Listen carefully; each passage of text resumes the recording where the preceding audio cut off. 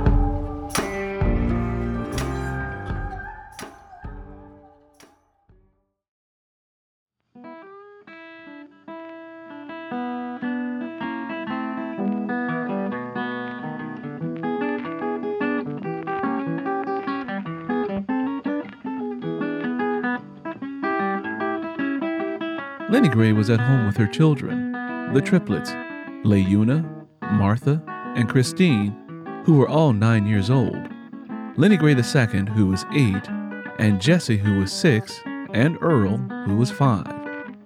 Lennie Gray sat angrily braiding Christine's hair while Leuna, Martha, and Lennie Gray II waited their turn. Jesse and Earl were nearby shooting marbles and eating red clay dirt because there was no food. Over the past few years, Curly's drinking reduced him to the point where he couldn't function because he enjoyed staying out all night at the juke joint. He'd gotten old, and the field work had taken its toll on his body, and drinking had pickled his brain. As Lennie Gray continued her braiding, she thought about when everything began to spiral out of control. It started when Willie returned home from the war. She thought about how he had told her and Curly that he would rather go back to the war and pick up dead bodies than to remain in Mississippi. He told them about the job in the apartment he had and how he was going to move on, meet a woman, and live a better life. That wounded Curly deeply, because in his mind, he'd done all he could to keep them safe from harm, and his children were supposed to appreciate the life that he had built for them. They weren't supposed to leave. Their hair was buried in a box under the house. He had set things up so that they could follow in his footsteps, live small, and free from trouble. "I seen too much," Willie said. "I've been all across this planet, and one thing that I done learned for myself is that this world got more things to offer than Mississippi." When Willie said what he needed to tell them, Curly blew up at him and tried to force him to stay in Mississippi through emotional manipulation. His weapons were guilt and responsibility to the family.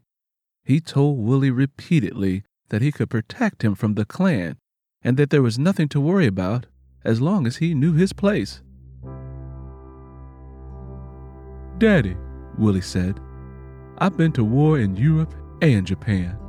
I done lived through people shooting at me, bombs being dropped around me, and hand grenades thrown at me.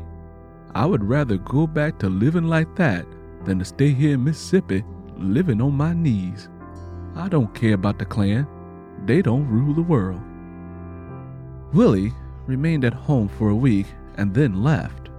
Roosevelt, who hated working in the fields, with a wheel mule that was crippled and a lead mule that had a blind eye, decided to take his chances with his brother in Chicago and left in 1948. A year later, in 1949, Minnie turned 18. Her sister Mary came to visit from Detroit, driving a new car and wearing fancy clothes, the likes of which Lennie Gray and Minnie had only seen in catalogs and on Miss Lily, the white lady from the government office. She bought dresses for her mother and sister and new clothes for her younger brothers and father. She told them that she had managed to finish high school and that she'd left Detroit and moved to Chicago, where she found a better paying job working in the front office of a factory. Her children, Revelle and Dorothy, were doing well in school, and she was saving money for them to go to college. All of the good fortune Mary had since leaving Mississippi was unthinkable to Curly and Lennie Gray. Curly flat out called his daughter a liar and even suggested she was driving a stolen car just to protect his deflated ego and to hold on to his beliefs, even though they were holding him back and caused him psychological pain. He could not accept that his limitations did not fall on his children. He did not understand because his father's Tom's limitations fell on him. Even though she produced paperwork that showed she owned the vehicle she was driving, Curly still chose to hold on to his belief that she was driving a stolen car, the same way Mr. Bettis had done him and his father. When he told himself that, something split apart inside of his mind. Something shattered. Afterwards, all Curly felt was pain, and the only thing that could ease it was more moonshine. When it was time for Mary to go, Minnie decided it was time for her to leave as well. She hated working in the fields just as much as her other siblings. Lennie Gray had just finished braiding Christine's hair and then sat Leuna between her legs so that her hair could be braided. Once she was finished, she looked at her children and felt something cold in her chest. It was emotional agony, a pain that medicine or rest could not cure, a pain caused by the desire of her children to leave her lost in misery with Curly. These ones here are gonna leave me too, Lennie Gray thought to herself. Don't make no sense to get too attached to them. And with that thought, at a certain level, a door of closeness in her heart shut and locked itself from the inside. She would love her children, but not as deeply as she loved all the others who'd left or died. Lennie Gray stepped out onto the porch for some fresh night air. She knew Curly was down at the juke joint with the other men, listening to blues music and drinking. She had asked him to let her go with him, but he refused to. But that was okay, because like him, she liked to drink moonshine too. It helped to calm her nerves, especially during the time she was pregnant. Curly told her that she needed to teach their children better so that they wouldn't grow up and leave them suffering and struggling like the others had. He blamed her for their departure, and that upset her.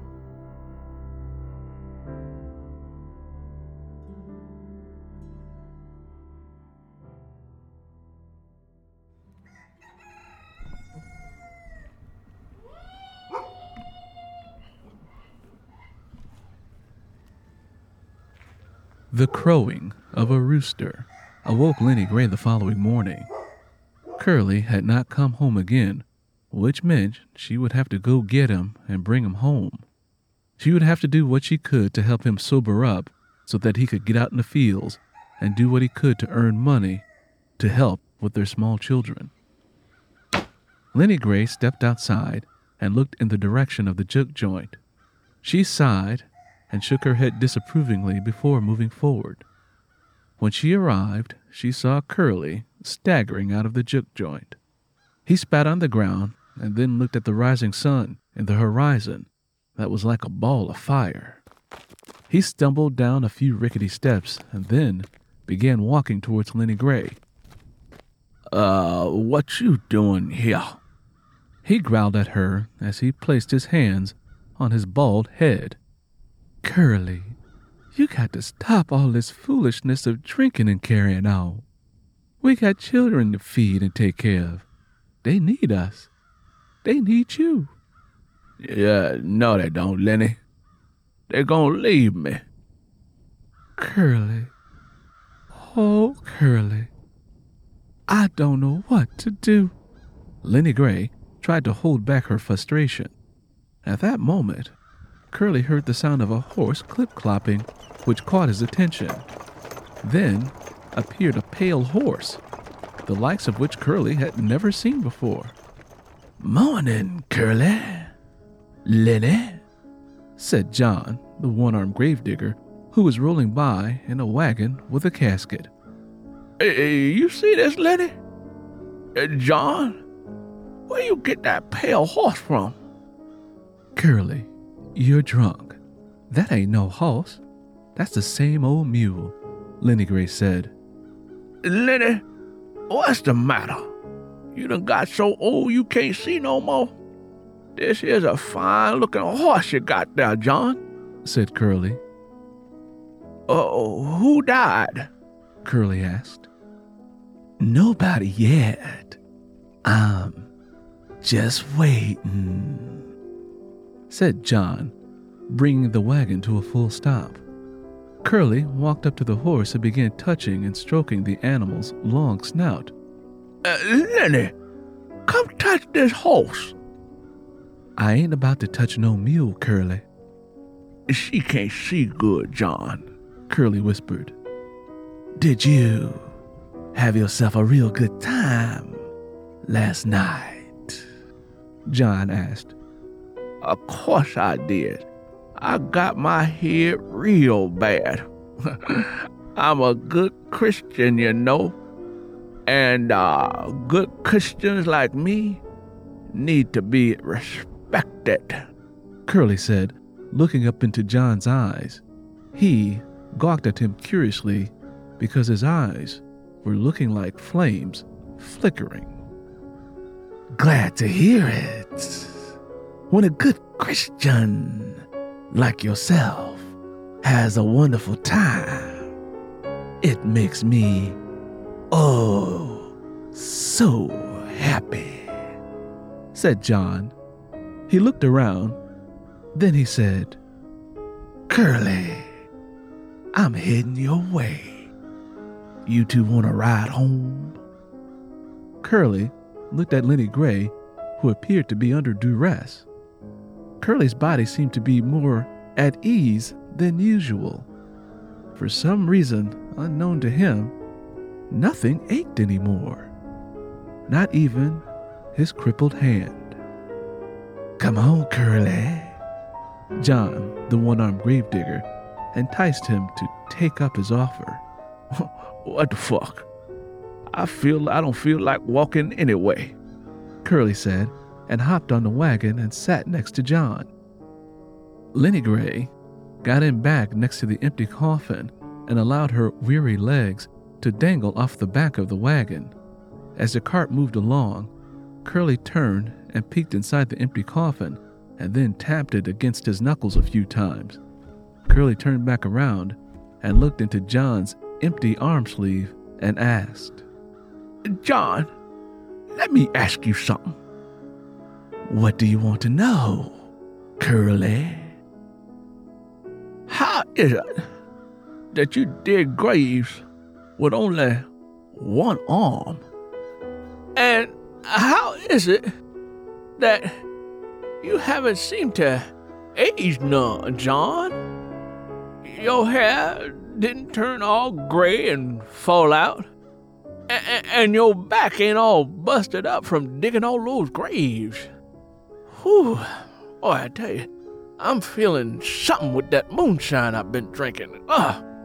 And John, you look as young as you did 30 years ago. I know that ain't the moonshine talking, 'cause I'm looking at you.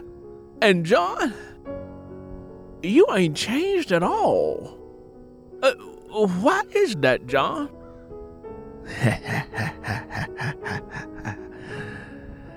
Lean closer.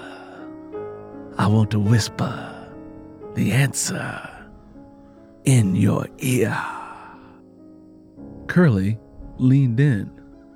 He felt John's breath, which was so cold, it felt like his ear instantaneously turned into a block of ice. Curly couldn't hear a word. In fact, he couldn't hear anything at all. He felt a frostiness spreading across his face, arms, and legs. He repositioned himself so that he could face John. Curly tried to speak, but no words came forth. Then he blinked, and his eyesight disappeared. Then there was nothing.